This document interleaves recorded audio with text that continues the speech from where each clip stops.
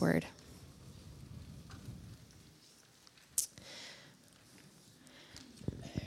Our text for today comes from Luke chapter 5, verses 1 through 11.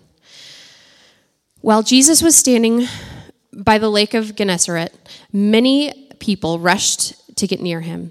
They wanted to hear the word of God. Jesus saw 2 boats on the shore. The fishermen were not there because they were washing their nets. Jesus got into a boat which belonged to Simon. Jesus asked him to push it out a little way from land. Then he sat down and taught the people from the boat. When he had finished speaking, he said to Simon, "Push out into the deep water. Let down your nets for some fish." Simon said to him, "Teacher, we have worked all night and we have caught nothing. But because you told me to, I will let the net down." When they had done this, they caught so many fish, their nets started to break. They called to their friends working in the other boat to come and help them. They came, and both boats were so full of fish they began to sink. When Simon Peter saw it, he got down at the feet of Jesus. He said, "Go away from me, Lord, because I am a sinful man." He and all those with him were surprised and wondered about the many fish. James and John, the son of Zebedee, were surprised too. They were working together with Simon. Then Jesus said to Simon, "Do not be afraid. From now on, you will fish for men." When they came to the land with their boats, they left everything and followed Jesus. This is the word of the Lord. You may be seated. All right. Thanks for being here this morning. It's a good day. So, I just wanted to echo a few things that Ashley said earlier. Once again, Harvest Fest is in 2 weeks. This has been such an incredible event for us. Last year, we had like 500 people come through, go to our trick-or-treating stops, and our trunk-or-treating stops. You got to get that correct. And it was just a wonderful day. And so if you haven't served at Harvest Fest before, we just want to encourage you that it's a great opportunity. And if you have, well, if you know, you know. So it's good. And the second thing I just want to say, echo what Ashley said, is we do have baptism in 2 weeks. Baptism is the external sign of one's coming to faith in Jesus, and we're so excited to baptize a few people in a couple of weeks. If that is not something you've ever done, or if you were baptized as an infant and would like to get rebaptized as an adult, we would love to do that for you. So you can come talk to me after church, or you can sign up back at the coffee bar. Both of those would be great. All right?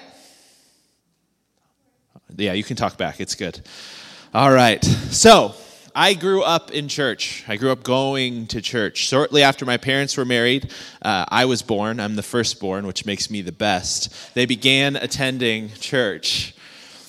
It was just something we did. It was something we always did. I can remember very few Sundays in my life when we weren't at church. This was obviously the late 80s and early 90s when people didn't seem to have quite as much going as people do today.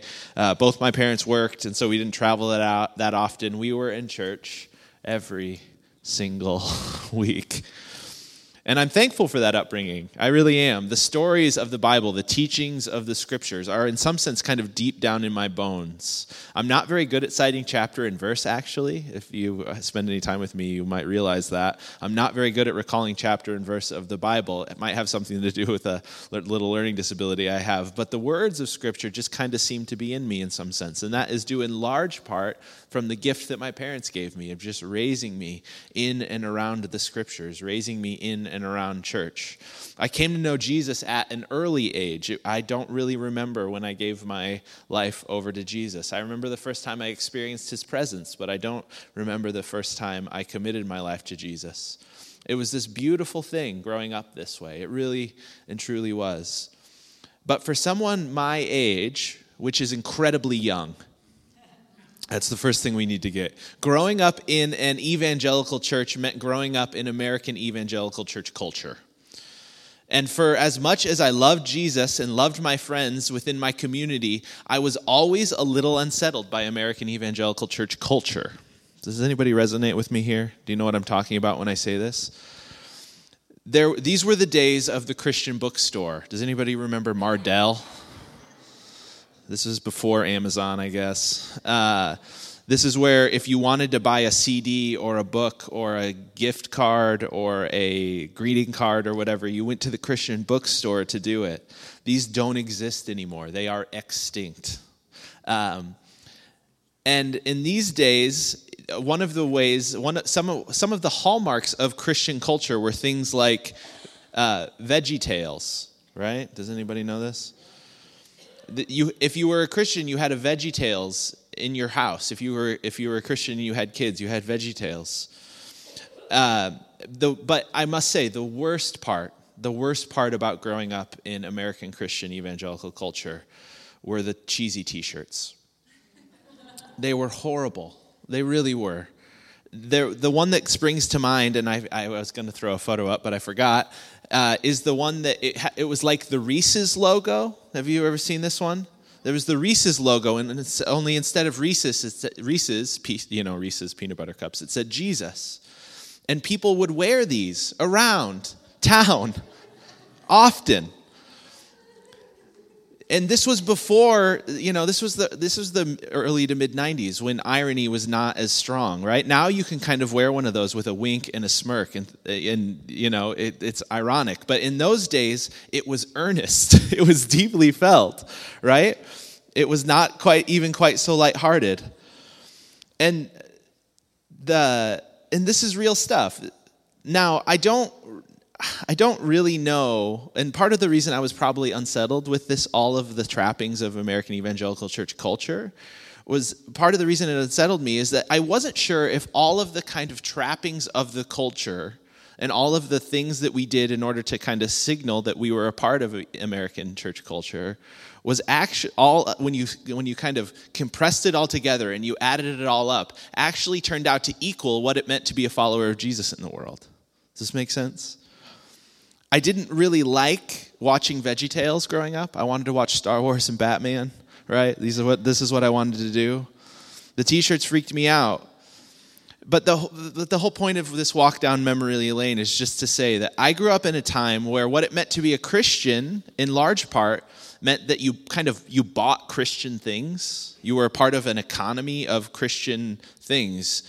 And you did all of this in order to kind of avoid the world or the secular world. And what all this ended up doing was kind of creating what is some people affectionately referred to as the Christian bubble. The Christian bubble. And this is, growing up in it, it's true. At times, this Christian bubble was a kind of subculture that felt almost hermetically sealed. It was like this way that you signaled to the world that you and other Christians like you were in fact the good ones, and everybody else was kind of not quite so good. And what made me uncomfortable with this was that I just didn't think that everything that kind of was added up into evangelical church culture was actually what it meant to be a Christian. There was something far deeper that it meant to be a Christian than just participating in the wider culture that was and the economic culture that sprung up around what it meant to be an evangelical Christian in the late 80s and 90s. Because to be a Christian is to be a follower of Jesus. Not to be one who buys certain things at certain places, not to be one who wears amazing T-shirts. It is to be a follower of Jesus. It isn't just to avoid the bad stuff and do the right stuff. It is rather to follow Jesus. And Jesus calls his disciples into a kind of radical way of life that is so much more than just kind of an aesthetic. It is something that should capture the whole of a person. It is about the whole way that we live. Jesus, in other words, invites us out of our Christian bubbles and into the world as his followers. Not as people who signal to the world that we are his by virtue of some of the things we do or don't do, but rather by virtue of the entire orientation of our lives, pointing to the person of Jesus. This is what it means to be a disciple, and this is why we're embarking on a series for the next 3 weeks that we just call Follow, which is an exploration of this idea of what it means to be a disciple of Jesus in a deeper sense. Now, the word disciple, the word that we hear of disciple, the word that's most often used to describe Christians in the New Testament, we see appear 269 times. Christian is found 3 times. Which is fascinating, isn't it?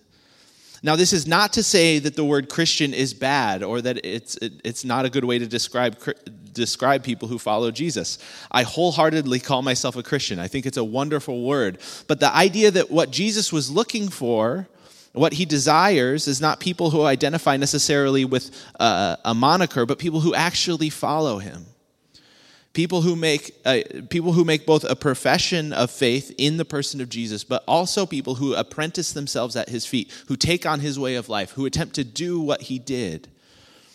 Now, to be totally honest with you, this is kind of a repetitive topic for me.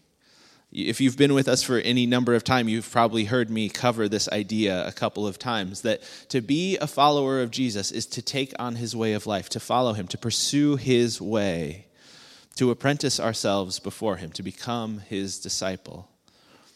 And though I know I cover this topic fairly regularly, I am just absolutely convinced that the invitation of Jesus to everyone, whether you are a follower of Jesus in this place this morning or not, is to become his follower, to become his disciple. And this invitation, the same invitation that he gives to Peter and Andrew on a Galilean beach, is the same invitation that kind of echoes down through the centuries to us this morning. It is an invitation to be his people in the world. But too often, I think we take that invitation for granted. Too often, I think, we look to the person of Jesus and we do not understand all of the ways in which we are invited to be his students. I know I often look past it.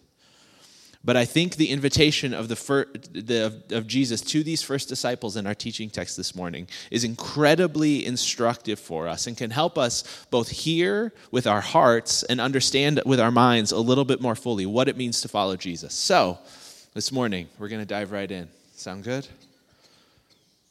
Yes, it sounds good. You can talk back to me a little this morning. It's good. So, in our teaching text for this morning, Jesus comes to a lake, a Galilean lake, a lake called Gennesaret, where he sees some men fishing. Now, this is not fishing like we understand it today. My father took my son and daughter out fishing 2 weeks ago up at Clear Lake, and they caught nothing, right? But they did that with a rod and a reel and a bobber and a worm, right? But fishing in the first century in the Galilee was quite different. It happened with nets and with boats. It was a big ordeal. So Jesus goes out and he sees these men fishing, these what amount to professional fishermen. And Jesus' reputation at this time is starting to spread. People are already starting to know who he is. But he is on the lookout for disciples, for followers. Now, this is a common thing for any rabbi in this day. A rabbi was not a rabbi unless they had followers, unless they had disciples, unless they had people that they were training. And so Jesus, though his reputation is spreading, so much so that this passage tells us that he has to get in a boat and kind of push out from the shore to teach all of the people that are gathered around, which if you live in a time where they don't have voice amplification, being on a lake is a great way of being heard on a boat. But Jesus gives this teaching, and the text tells us that he actually pushes out from the shore on Peter's boat, on his fishing boat, which is interesting. And after he gets done teaching, he says this very interesting thing to Peter and to the other disciples, the other future disciples who were with them. He says to them, push out into deeper water. Push out into deeper water, which is a kind of amazing phrase, isn't it? Jesus is going to give these men, these experienced fishermen, these men who know what they are doing, a little bit of a fishing lesson.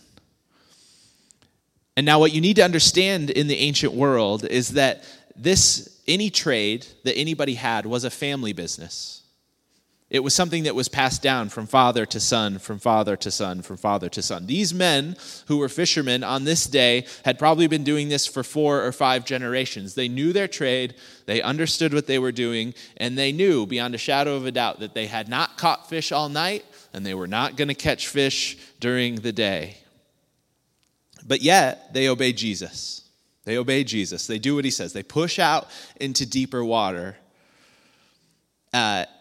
But they still, Simon, who is later the Apostle Peter, still offers up a little bit of a fight. And he says to Jesus in beginning in verse 5, "Teacher, we have worked all night and have caught nothing.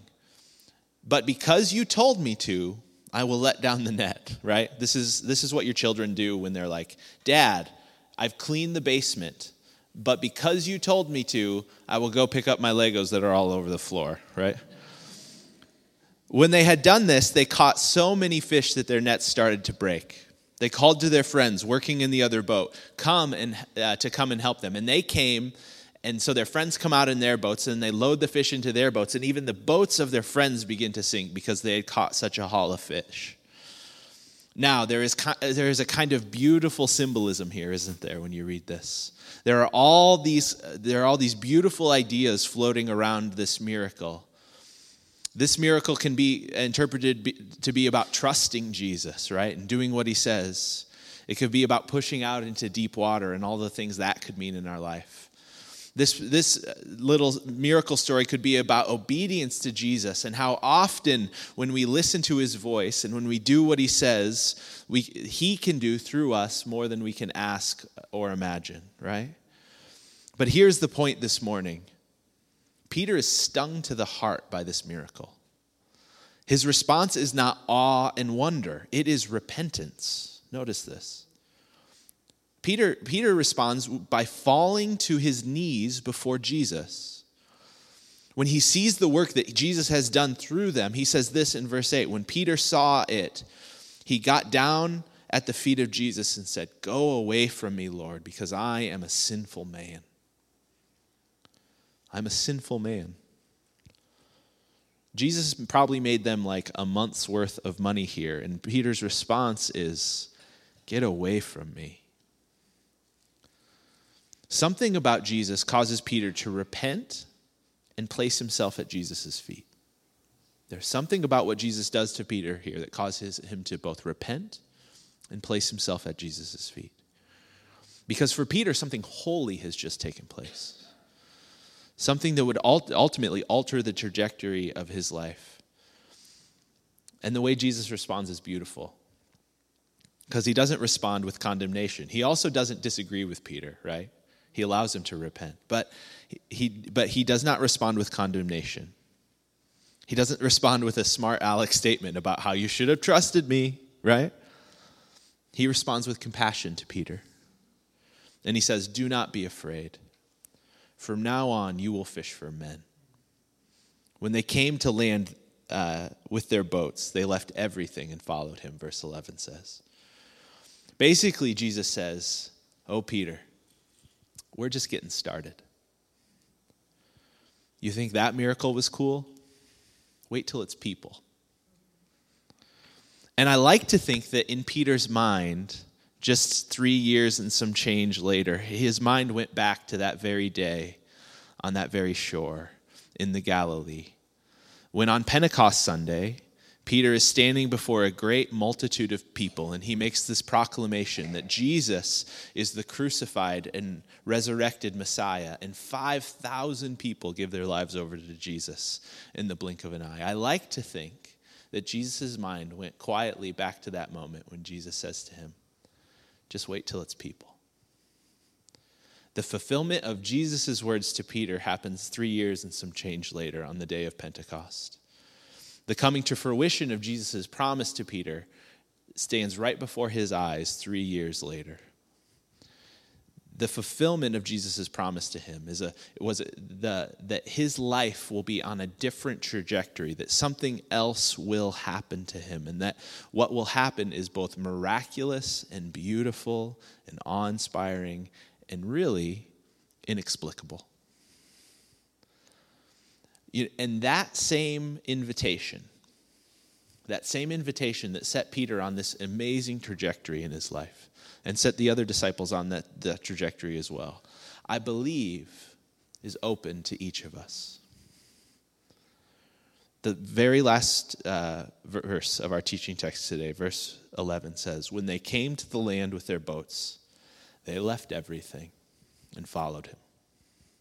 And the invitation for you and for me this morning is to follow Jesus in exactly that same way. And so from this text, what does it mean to follow Jesus? We can look at this story, and this miraculous story of what it means to follow Jesus. And what does it mean actually for us to follow Jesus? Because we can place our faith in Jesus, and that is important and necessary, and you can't follow Jesus without falling down on your knees before him in repentance. But there is this posture of a student that all followers of Jesus are supposed to take in and upon themselves. And so how do we do that? What does it look like to follow Jesus? First, it just means we take up Jesus on his invitation. We take up Jesus on his invitation to follow us. And the first thing that it means is that we learn to trust Jesus in the same way that the disciples learned to trust Jesus. We must find Jesus to be a kind of reliable source of information for us. Now, this sounds funny. Jesus is a reliable source of information. But we live in a day and age that is skeptical of authority and really skeptical of all information. Our postmodern context has made us incredibly suspicious of anyone claiming to know the truth, hasn't it? We don't want to trust the government. We don't want to trust medical professionals. We don't want to trust professionals. We don't want to, or professors. We don't want to trust our parents. We don't want to trust our pastors. There you go. I just want to throw myself in there. We are quick to call anything that does not line up with our opinion fake news, right? And we think that the only truly reliable way to move through life is to form our own opinions and to find our own truth. This is what we are told in our culture. But that turns out to be completely unreliable. It's a completely unreliable way of moving through life. Because regardless of whether we know it or not, we all believe someone. We all follow someone. We all attempt to emulate someone. We all take the authority of someone's life into our own hearts. We all pattern our lives after someone. When I was in college, Ashley's best friend had a brother. He was a few years older than us, and I thought he was the coolest guy I had ever met. He worked at a coffee house. It was a very cool coffee house. He had a very cool beard. He was 19, but it was full and it was beautiful. I think he was the very first person to ever use beard oil. I don't know. He wore cool jeans. He designed his own cool tattoos. I thought he was great. And every time Ashley and I and Ashley's friend hung out, I would just pepper Jessie with questions about her brother. Like, what's your brother doing today? How is he so cool? How can I be like that? Right? And as you can see, it worked. Right? No. I wanted to be like him so badly. I just thought he was the coolest guy I'd ever met. I wanted to emulate him. I wanted to live like him. I wanted to have the same vibe as he had, which was never going to happen.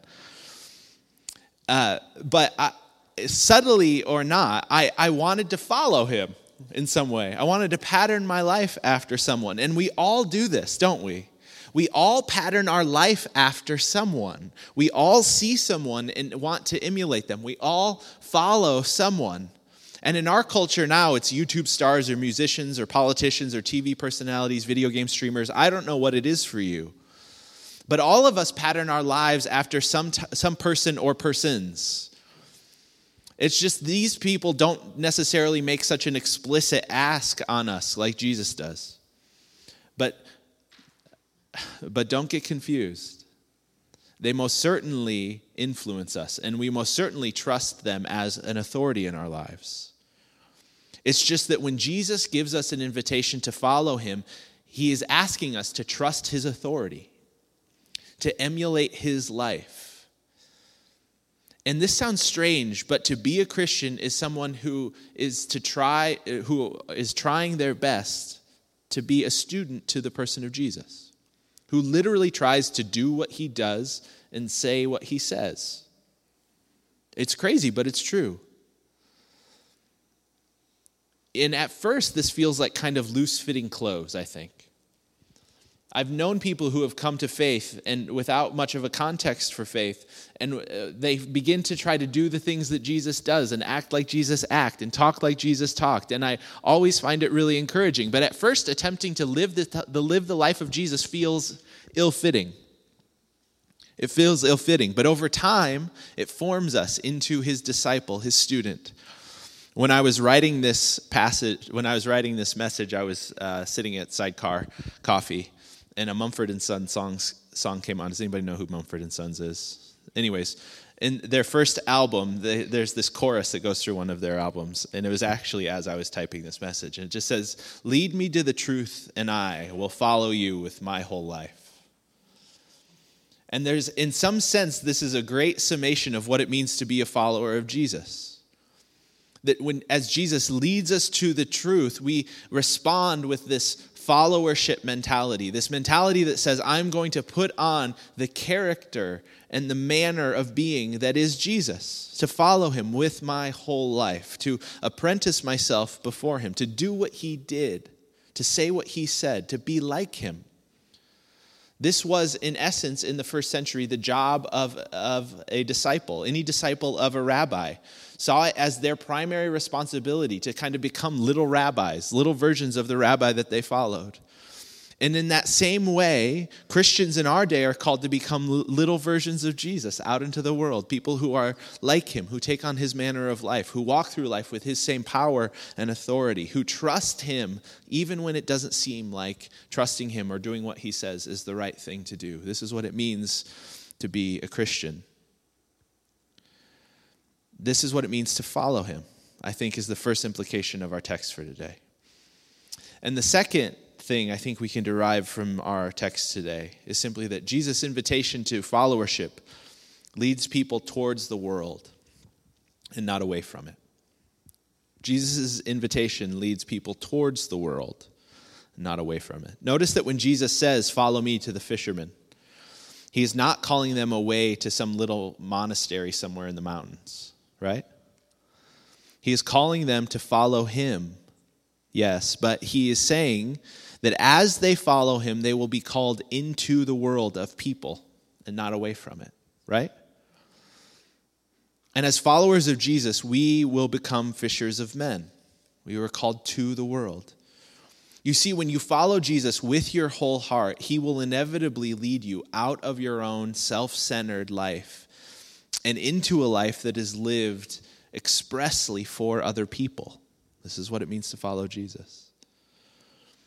I love to see people come to faith in Jesus, and upon experiencing the grace and love of God, just to see their world expand, not shrink. You see, followers of Jesus live in the world for the world's sake. We live in the world for the world's sake.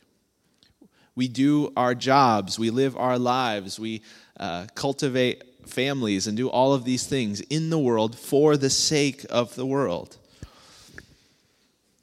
Followers of Jesus don't just go to work for a paycheck. We go to work for the sake of the world, for the sake of the people we rub shoulders with. Last year, back in Sioux City, where Ashley and I grew up, there was a gentleman. His name was Mike Rogers. Mike was a longtime middle school principal at West Middle School back in Sioux City. And Mike succumbed to a battle with cancer last year, and they had his funeral.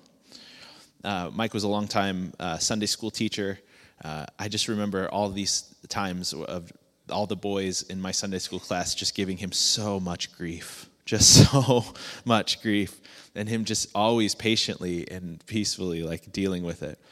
But Mike was this incredible person. He was this incredible person. And at his funeral, they were going to hold it at the West Middle School gym, but they actually had to move it to they had to move it to a convention center because this place was just packed with people. Thousands and thousands of people came out to this man's funeral. You see, he wasn't just a middle school principal to so many people. He was a follower of Jesus who saw his calling as a middle school principal to be for the sake of the world. He wasn't just executing a job. He was doing something transformative for the sake of the kingdom of God. And the truth of the matter is that every single one of us is called to that same type of impact.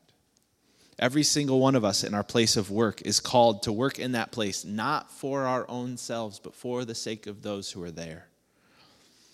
And to follow Jesus is to not shrink back from the world, but rather to be called to it. Dallas Willard says it this way. He says, "The world can no longer be left to mere diplomats, politicians, and business leaders. They have done the best they could, no doubt. But this is an age of spiritual heroes, a time for men and women to be heroic in their faith and in their spiritual character and power. The greatest danger to the Christian church today is that of pitching its message too low." Too often we've pitched our message too low. It's been about my individual soul and what happens to me when I die, which is a part, most certainly, a big part of it. But the message of Jesus is a call to follow him, and it is salvation for the individual, but it is a call outside of oneself towards the world. And we see this call manifest itself in the life of the disciples. These men who began their lives as fishermen in a backwater town in a small part of the Middle Eastern world become these giants of the church. Peter, he's named the Apostle Peter, Saint Peter. He wrote books of the Bible. He made all kinds of mistakes in public, and he also did all kinds of beautiful kingdom things that led to thousands of people being transformed by the love of God. And it all begins with that simple step of following. For Peter, it all began with that simple step of repentance, of falling down at Jesus' feet, and then choosing to follow. And then being led by Jesus through the highways and byways of Jerusalem and Judea until he was able to find his purpose as a disciple, as an apostle of Jesus. And for some of us, the idea that God could use our lives in any way to do anything even remotely as powerful as he's used other people seems like an impossibility, doesn't it? Like, what could God do with me? Like, I'm just a person. But the truth of the matter is that the transformation of our lives happens at the feet of Jesus as we follow him and do what he did and say what he said and learn what Eugene Peterson calls the unforced rhythms of God's grace. To learn what it means to follow Jesus and to be his people for the sake of the world is the calling of every one of our lives. And it will inevitably enlarge our lives in ways that we're not even aware of right now. So if you come away with anything this morning, it's just this encouragement. Follow Jesus and see what he'll do. Follow Jesus and see what he'll do. You'll be blown away. Would you stand with me? I'm aware that in a room this size this morning, that there might be somebody who wants, who the Holy Spirit might be working on. There might be some people who the Holy Spirit is working on and saying, yeah, I got to follow Jesus. I haven't followed Jesus before. And so with every head bowed and every eye closed, we just want to create a little bit of space here this morning. And if there's anyone in the room this morning and you've never committed your life to follow Jesus, you've never said, Jesus, you're the Lord and Savior of my life. I repent of my sins and I want to follow you. We just want to give you an opportunity this morning to just acknowledge that. So if there's anyone in the room that wants to follow Jesus this morning, just by the sign of an upraised hand, you're just saying, Pastor, pray for me. I want to follow Jesus. And so if there's anyone, you can just raise your hand with every head bowed and every eye closed. If you just raise your hand, acknowledge that. All right, good. And the second thing this morning is just for all of us. For those of you in this place who believe in Jesus, who follow Jesus, who call yourself a Christian, and you are, but you want to step more deeply into what it means to follow Jesus this morning. Maybe you're in this place and you're going, what's my life ever going to amount to? What is God ever going to do through me? How are we going to get anywhere with this thing called my little life? And the invitation of Jesus to you this morning is simply to follow him. Simply to follow him. Simply to lay down your ideas and your agenda and simply to go where he goes and do what he does.